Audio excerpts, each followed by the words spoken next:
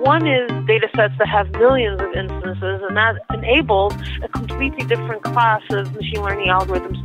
The second characteristic that's made this revolution possible is a language that allows people to really come up with very sophisticated models that capture some underlying structure in the domain. And then the third, of course, is the advent of cloud computing, which gives you enough compute power and memory that you could actually train these really complex models. It's the combination of all of these three that I think has really enabled the AI revolution. This is Tectonics, the podcast focused on the people and passion at the intersection of technology and health. MacArthur genius, computer science prodigy and entrepreneur, Daphne Koller has advanced science and challenged expectations her whole life. Her latest challenge, taking on lifespan itself. This is Tectonics. I'm Lisa Sunin. And I'm David Shaywitz. And today's episode is brought to you by DNA Nexus, the secure and compliant cloud platform that enables enterprise users to analyze, collaborate around, and integrate massive amounts of genetic and other health data. So, David, I know our guest today hails from Israel. Have you ever been over there? You know, when I was growing up, I think shortly after my bar mitzvah, in fact, our whole family spent 2 weeks there, up and down.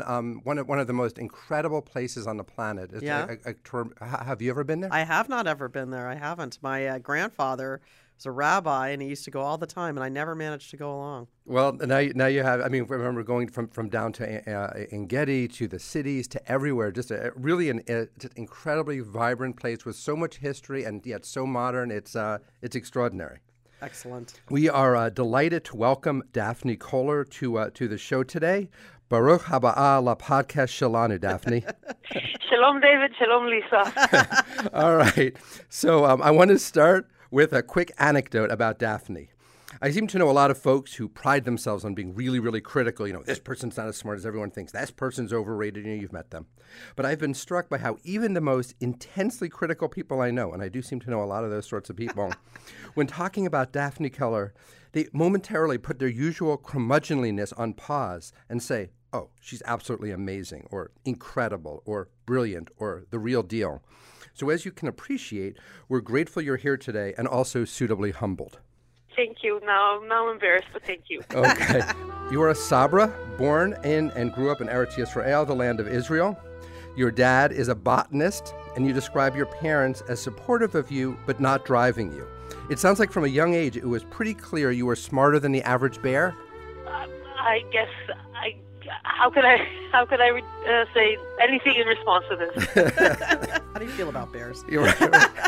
And when did you clone your first? But no, so you were reading at a young age. You were doing math. What was it like growing up in your house? Yeah, so I've always been kind of academically inclined, and I guess very much a self-learner. So as you said, I kind of taught myself to read at the age of 4, and then started to read chapter books to my friends in kindergarten. And my father used to bring me as gifts when he would travel abroad math workbooks. This was pre-internet, so you had to do everything in workbooks, and I used to enjoy working my way through those and reading science books, and I've always loved learning. Well, so you were in Palo Alto, I understand, when you were 12 and, you know, checking out a different type of education than you were afforded. Yeah, my Israel? father was on sabbatical at Stanford, and I was supposed to go to Jordan Junior High at Palo Alto, but they realized that mathematically I was more advanced than what they could offer at the junior high school. So initially they said, well, why don't you bike over to the high school and do math over there and then come back and take the rest of your classes at the junior high. And I said, nah, forget it. Just stay at the high school the whole day. And so I was kind of inadvertently accelerated a grade when I was here in Palo Alto. And then when I came back to Israel, actually, it was a pivotal moment in my history because the high school I was supposed to return to said, well, we're not particularly interested that you were accelerated and did well in the U.S. That's the U.S. We're a different high school. You're going to go back to your original grade. And my parents said, no way. And that actually caused us to move to a different town and a different school where I happened to be adjacent to Israel's top university, the Hebrew University of Jerusalem, literally adjacent, which is what allowed a 13-year-old to actually start attending college at that point because I could just literally cross the street and take classes there. So what was that like for you socially? I mean, that is a big age gap at that age, 13 to 18. which most of the other students probably were. How did that feel socially for you?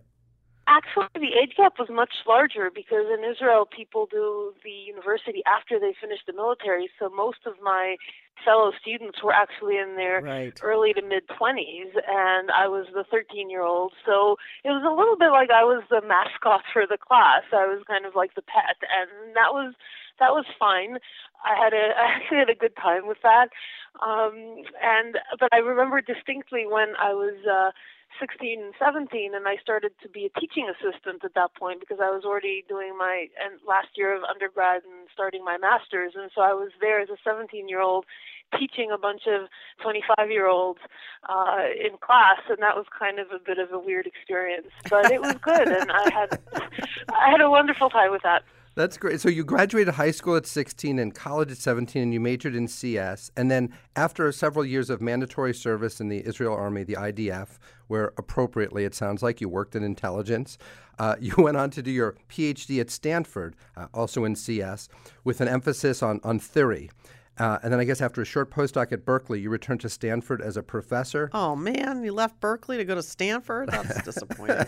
Lisa's a big when Berkeley I did person. the transition, people asked me, well, what are you going to do with the big game? And I said, well, I'm going to ignore it, just like I've been ignoring it so far.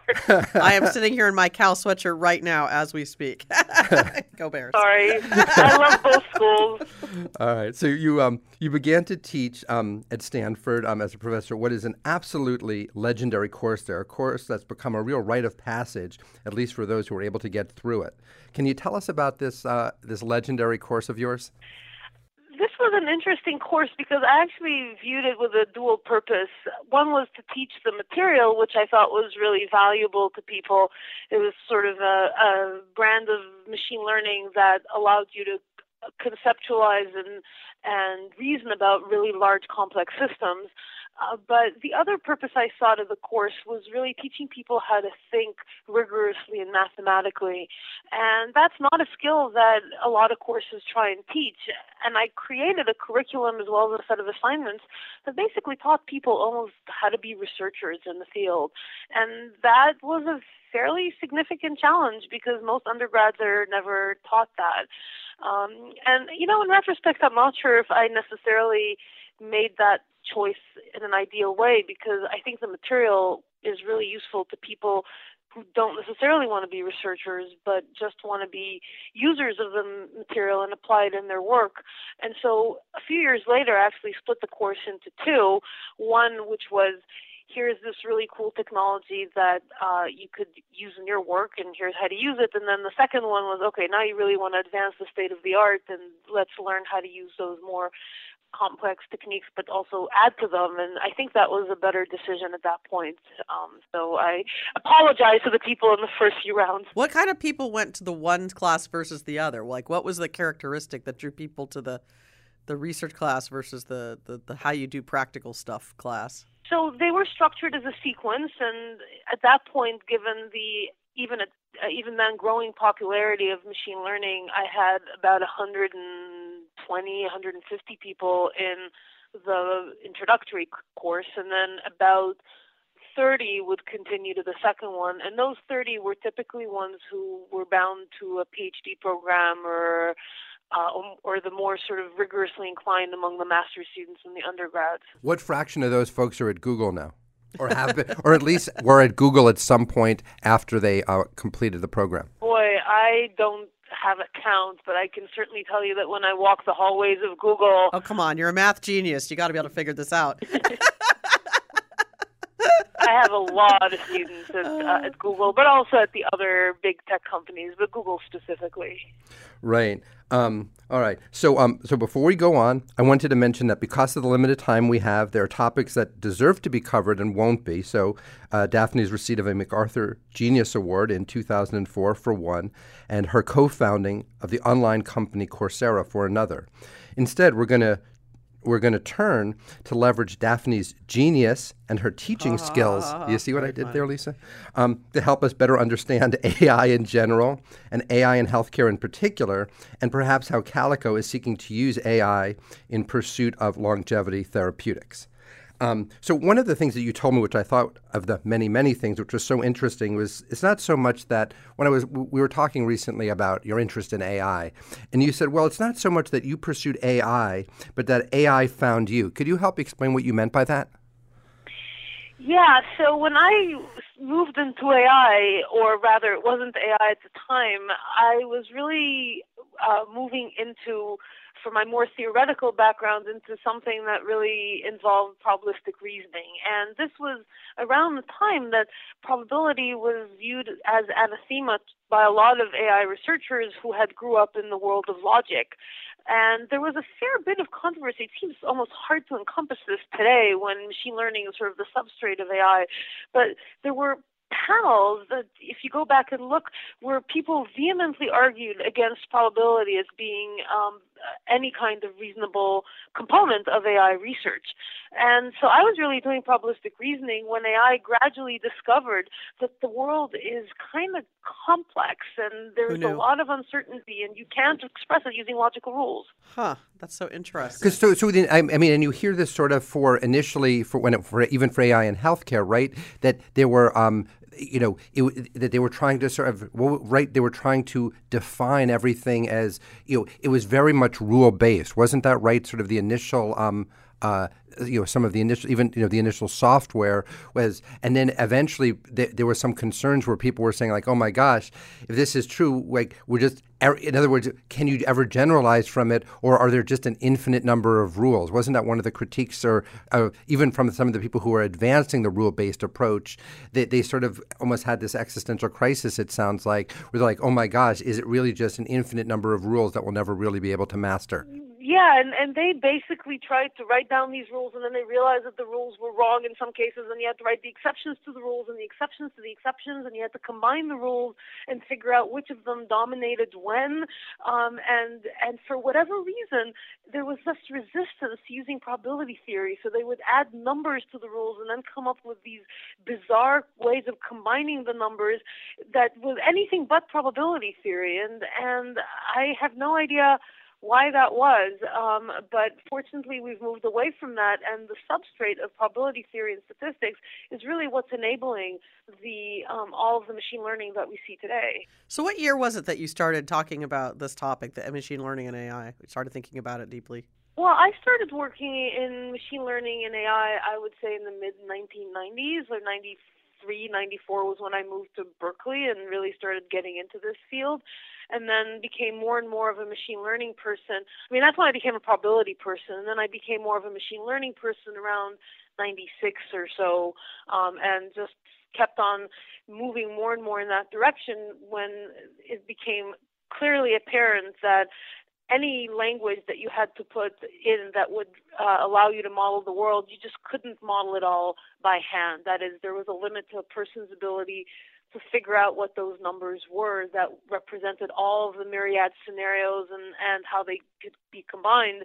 And so probability theory, with probabilities that were learned from the data, really was the foundation for scaling up the kinds of AI systems that we wanted to build and making them relevant to real-world problems. So it's been 20 years since that time, and it seems to me anyway that all of a sudden this is the year of AI. Like all of a sudden, 20-year overnight success, this topic has become the thing everybody wants to talk about. What took so long? Yeah, that is a great question. I think what really happened, and I don't know if it's all entirely this last year, but I would say it's definitely over the past 4 or 5 years, and the revolution happened in that 5-year period since I left Stanford to go to Coursera. And I think it's really the combination of 3 factors. One is the development of really, really large data sets. When I left Stanford to go to Coursera, there were a lot of domains where a large data set was a few thousand instances, or maybe if you're really lucky, a few tens of thousands of instances. And now we have data sets that have millions of instances, and that enables a completely different class of machine learning algorithms to be employed. For small data sets, the truth is that as soon as you have kind of like a reasonable machine learning algorithm, it doesn't matter much which of those you use because they all achieve somewhat comparable performance, and it's all about which features features you engineer into the model. But once you have really large data sets, it begins to make a very big difference which machine learning algorithm you put together that really exploits the unique aspects of the domain. And so the second characteristic that's made this revolution possible is a language that allows people to really come up with very sophisticated models that capture some underlying structure in the domain, and people who are able to put that structure into the learning algorithm so that you really maximize performance. And then the third, of course, is the advent of cloud computing, which gives you enough compute power and memory that you could actually train these really complex models, which, again, you didn't need to worry about back at the time when there were simple models and fewer instances. So it's the combination of all of these three that I think has really enabled the AI revolution. And we've seen that in a range of tasks. Like, for instance, if you look at the performance in image recognition, image captioning, back in 2012, human performance greatly exceeded the performance of even the best machine learning algorithm. And about 3 years ago, that flipped. Now machines are actually better at labeling images than people are, which is just astonishing. Can I go back half a step with you? One of the 3 points that you described, if I'm capturing what you said right, you sort of said that the key, what has really enabled AI currently has been these sort of large, and I assume you mean both large and annotated data sets and cloud computing. But the middle one, a point that you made, I think is of particular interest, is you've described it as people, you're talking about domain expertise, and the way you've described it to me was people who are bilingual and understand both the domains of machine learning, but also the domains of medicine or the domains of biology. Could you talk about the role of domain expertise in making use of ML? Because it seems to me one of the issues we've all seen, and I think you and I were even at a dinner where some of the topics came up, probably both positively and negatively. Folks who were incredibly knowledgeable in technology, not so much knowledgeable in sort of healthcare or biology, but sure that just the raw technology knowledge would be sort of strong enough. Where is the maybe from my perspective, coming from more of the healthcare biology side, where do you see that domain knowledge as being essential in the evolution of this space? So when I look at the performance of some of the best systems out there, and before we get to biology, I'm thinking of domains like the image recognition and natural language processing, like machine translation and speech recognition, where machine learning has just made huge advances. And I look at the models that have been the most successful in each of those domains. They share a common foundation, but they're quite different from each other in terms of the structure and how and the kind of sort of insight, if you will, that the model teases out of the data. And I think in order to do that in biology, you really need to have, similarly, people who kind of think about what the domain is and then build into the learning algorithm the capability for the algorithm to tease out that type of insight from the domain. Because that's so interesting, isn't it? Because part of, on the one hand, the way sort of, I guess in some of the, I don't think there is one popular understanding of ML. I don't think there's any popular understanding. Okay. Well, but as it gets discussed, where we're at all these, these conferences where people are trying to get their hands around it, one of the whole, ideas seems to be that, okay, you have all this data and you don't have to have people's biases. Like, how do you differentiate between, on the one hand, you don't want people's kind of ignorant or preconceived biases to screw it up and to sort of prevent some underlying relationships because you didn't see in your existing model that A could be related to B. It might be in the data, but your existing cognitive models don't allow you to see that. But what you're saying here, and which makes sense to me, but I'm wondering how you blend the two, is that having some understanding of the domain and how things might fit together is critical. And it's not just, you let the computers figure out all the data and work it through and come up with something, that there has to be some type of structure imposed or some type of initial understanding or relationships imputed. And, how do you square those two kind of perspectives of not wanting to have improper cognitive bias around this about how things should be related, but at the same time wanting to leverage, what you're calling domain expertise in biology or healthcare? How do you square those two? It's a challenge, and it's an engineering problem, and one has to often explore that spectrum.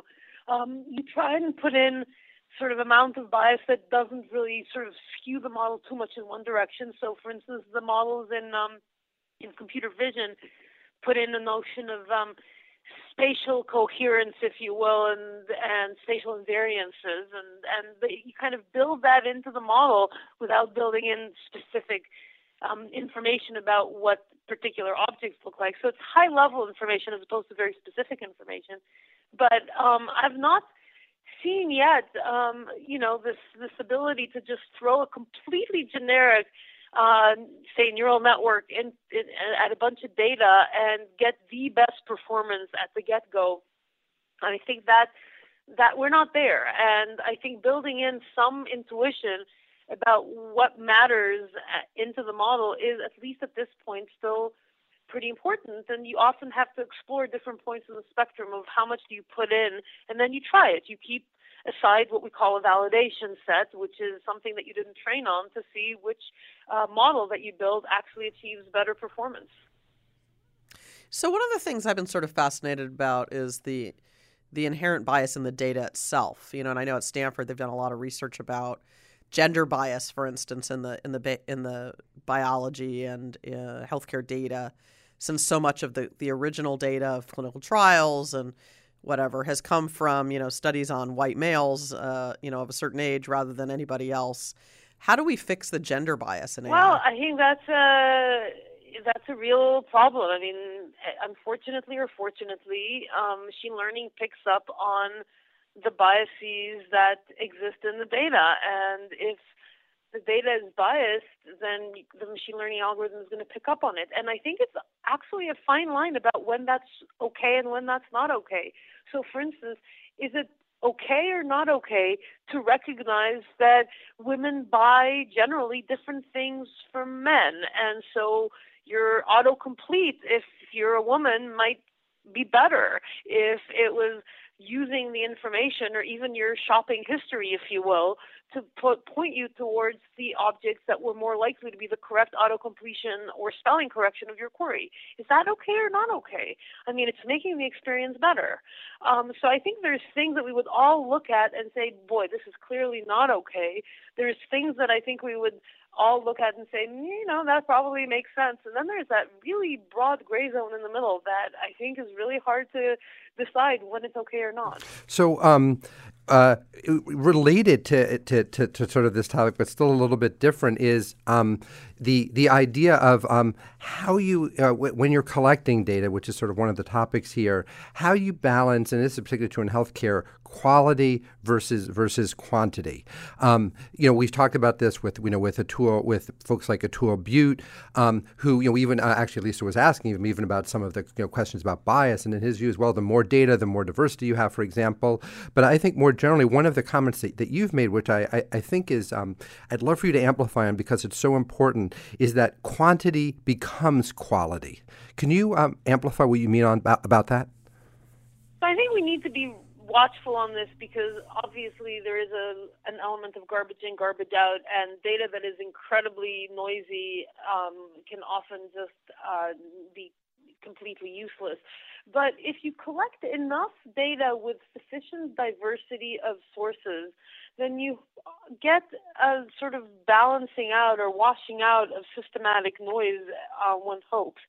And so I think making sure that one is reaching conclusions based not just on a single data set that might have systematic noise and biases, but really thinking more broadly about a collection of data sets is really fundamental. And we've seen that, for instance, in some of the genetic studies that perform a meta-analysis across multiple data sets, where you not only get the significant increase in power by having large numbers, but you also are able to get some kind of correction of the biases that I think are inevitable when you're collecting a population, for instance, of subjects in one country where there is a particular population.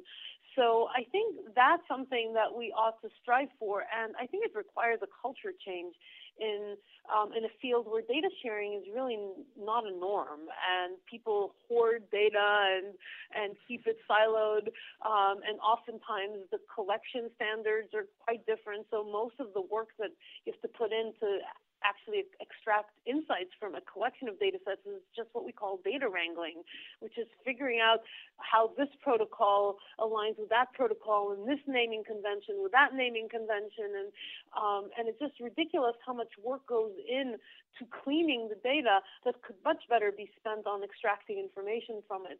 So I think better standards in the community on data sharing and data standards and nomenclature would just ease scientific discovery by orders of magnitude. I like that image of a data wrangler. I just picture like a scientist with thick, dark glasses and a rope, But I see hundreds of business plans a year in my venture role focused on AI and machine learning for healthcare. But my sense from talking to customers, at least, when they're not in public, is that they're not ready for this stuff. I mean, the health systems are not ready for this stuff. The doctors are not, not only not ready, but not willing in many cases to have point-of-care decision support. That fundamentally, there's a lot, the science is, and the data science is far ahead of the practical usage.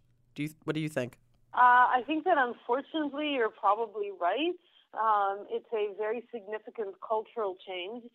I think that there are certain parts of this field where we are closer than others simply because we're going to get soon to the point where the delta in quality between the decisions that a human can make and the decisions a computer can make will be so stark that it would be impossible for someone in good conscience to ignore the machine learning approach. Where will we hit that point first? Where do you see the first area where we'll sort of break through some of these sociological barriers, as you've put it, and see the where it's just so compelling. Thank you. Compelling. Thank you. Need AI to come up with that word, or maybe autocomplete. Actual intelligence to come up with that word.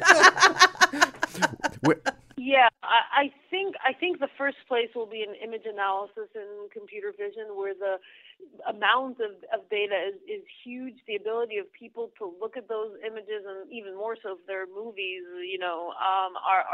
is just very, very limited. And there's just so much information there that's going to completely transform the care that we provide. I think over time, as we go beyond that and more data is acquired on the omics side on a per patient basis with sufficient numbers, you're going to also be able to look at things like whatever transcriptional profiles and genetic data and look for things that go beyond 1 or 2 or 3 biomarkers, which is where we are today, which is just horrifying when you think about how much information there is in genetic and genomic data that's just getting thrown out when you look at the single biomarker approaches.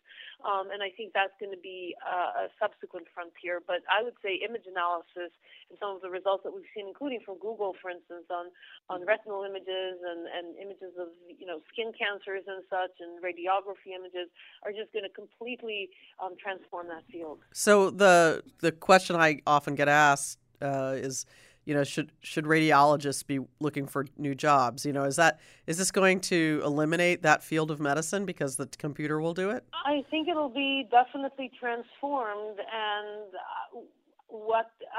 how much work will be left for humans? I think there will be some. It's not that there's still going to be some things that people have never seen before and the machine has not been trained on, where the intuition of a medical expert will be useful. But I would say that a lot of the run-of-the-mill analysis will be done by computers. I actually wrote in 2010, 2011 with a graduate student of mine who was a pathologist, Andy Beck, I think one of the very, very first digital pathology papers.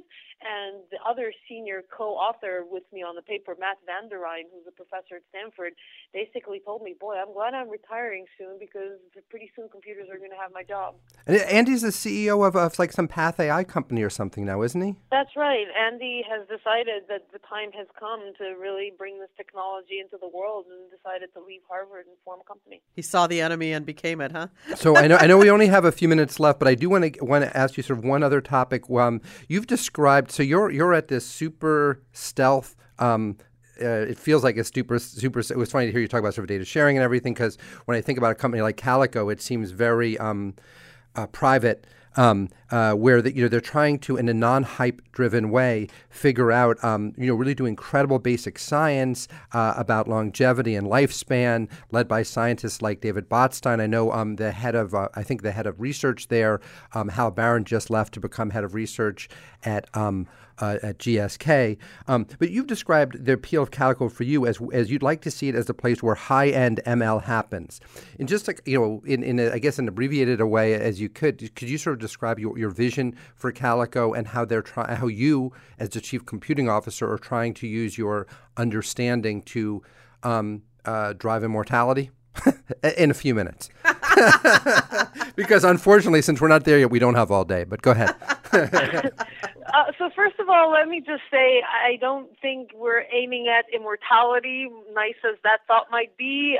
We're aiming at extending health span and allowing people to live longer, healthier lives. I don't think any of us wants to create a bunch of decrepit 150-year-olds, but rather have people be vibrant, healthy for longer. I think that longevity is a wonderful problem for machine learning because, first of all, it's a fundamental systems biology problem. It involves pretty much, I'm sure, every system in the body, and because it's you need to think about the organism throughout its life and across multiple dimensions and phenotypes.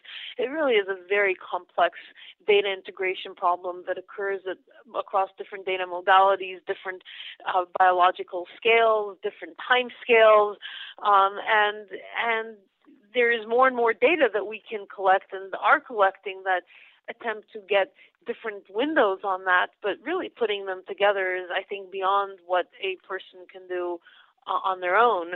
And so how do you build models that really allow you to capture at least part of that complexity and extract some insights that might be the beginning of a therapeutic intervention that will allow us to live healthy for longer. And what is limiting in your case? Is it? I mean, one of the things I recall you doing at Calico, or the Calico folks, I would say in general, which really struck me, was really trying to return to the foundations of biology, and not just. I mean, it reminds me of when I was in Doug Melton's lab, sort of doing stem cell work. One of his when he switched from Xenopus to stem cells, the very first thing he tried to do is to say, okay, well, where is the really rigorous foundation here?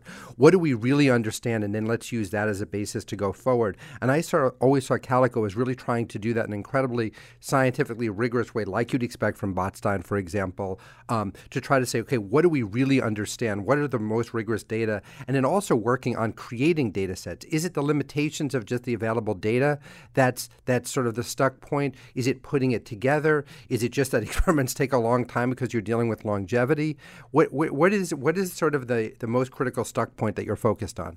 Boy, it's all of the above. I mean, I think that given the complexity of the problem, the data sets that are currently available, especially when you look at longitudinal data sets, are very limited. And coming back to my earlier point, many of them are not made available to the general public or to researchers without a lot of hoops that you have to jump through, if at all. And so I think creating data sets is critical. Data sets that last through the lifespan are hard to get because, especially if you're interested in human and not just in model organisms, you have to wait a really long time. And then, as we talked about, the analytical techniques are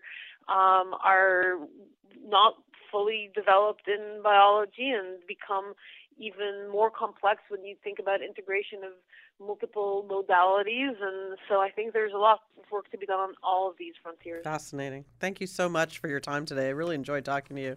So interesting. As important and challenging as these problems are, it's inspiring that it's attracted the talents, that people like you exist, and that this field has attracted people like you to work on these important problems. So we're really grateful that you've taken the time to speak with us today.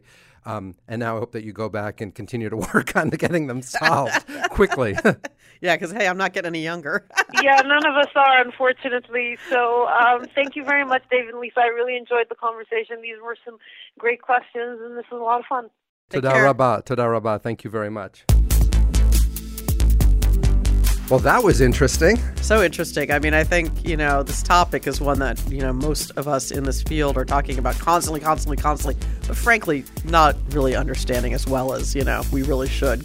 Well, that's why it was so interesting speaking with her. And, and in some of my other conversations with her, one of the things that she would sort of talk about is she was as concerned as anyone I've met about the hype in the field, because AI goes through these AI winters. Yeah. And she's really pointed out that the winters in many cases are caused by, in her view, the excessive hype. Yeah. And so the idea of being able to say, oh, we're not at general AI yet, there's so much that we don't know, and there's still so much promise. It's being able to keep both of those thoughts, that I guess you have to be as smart as she is to really be able to keep them both in your heads, to make sure that you don't have extravagant expectations, but at the same time you still really have, I guess you might say, extravagant ambitions, and really understand how to do it. Yeah, one of the things that really makes me wonder, think, or worry, depending on how far I am into the mood, degree of bourbon, is the if we use AI to replace a lot of people in science, right, and in medicine, but there's so much yet more to learn, right, from the beginning, and the data has to come from somewhere. So the data has to come from the learnings that we start with. So if you decline, you create reductions in the field. How do we create new learning to feed into the AI over time, or does it just get stupider eventually? Right. I mean, I think that the idea is not that you have a finite amount of knowledge, but that in theory, you maybe even look in more creative places for it. But if fields like radiology decline to a pittance, right? Will there be enough development in those fields to keep the knowledge going, to keep the systems learning?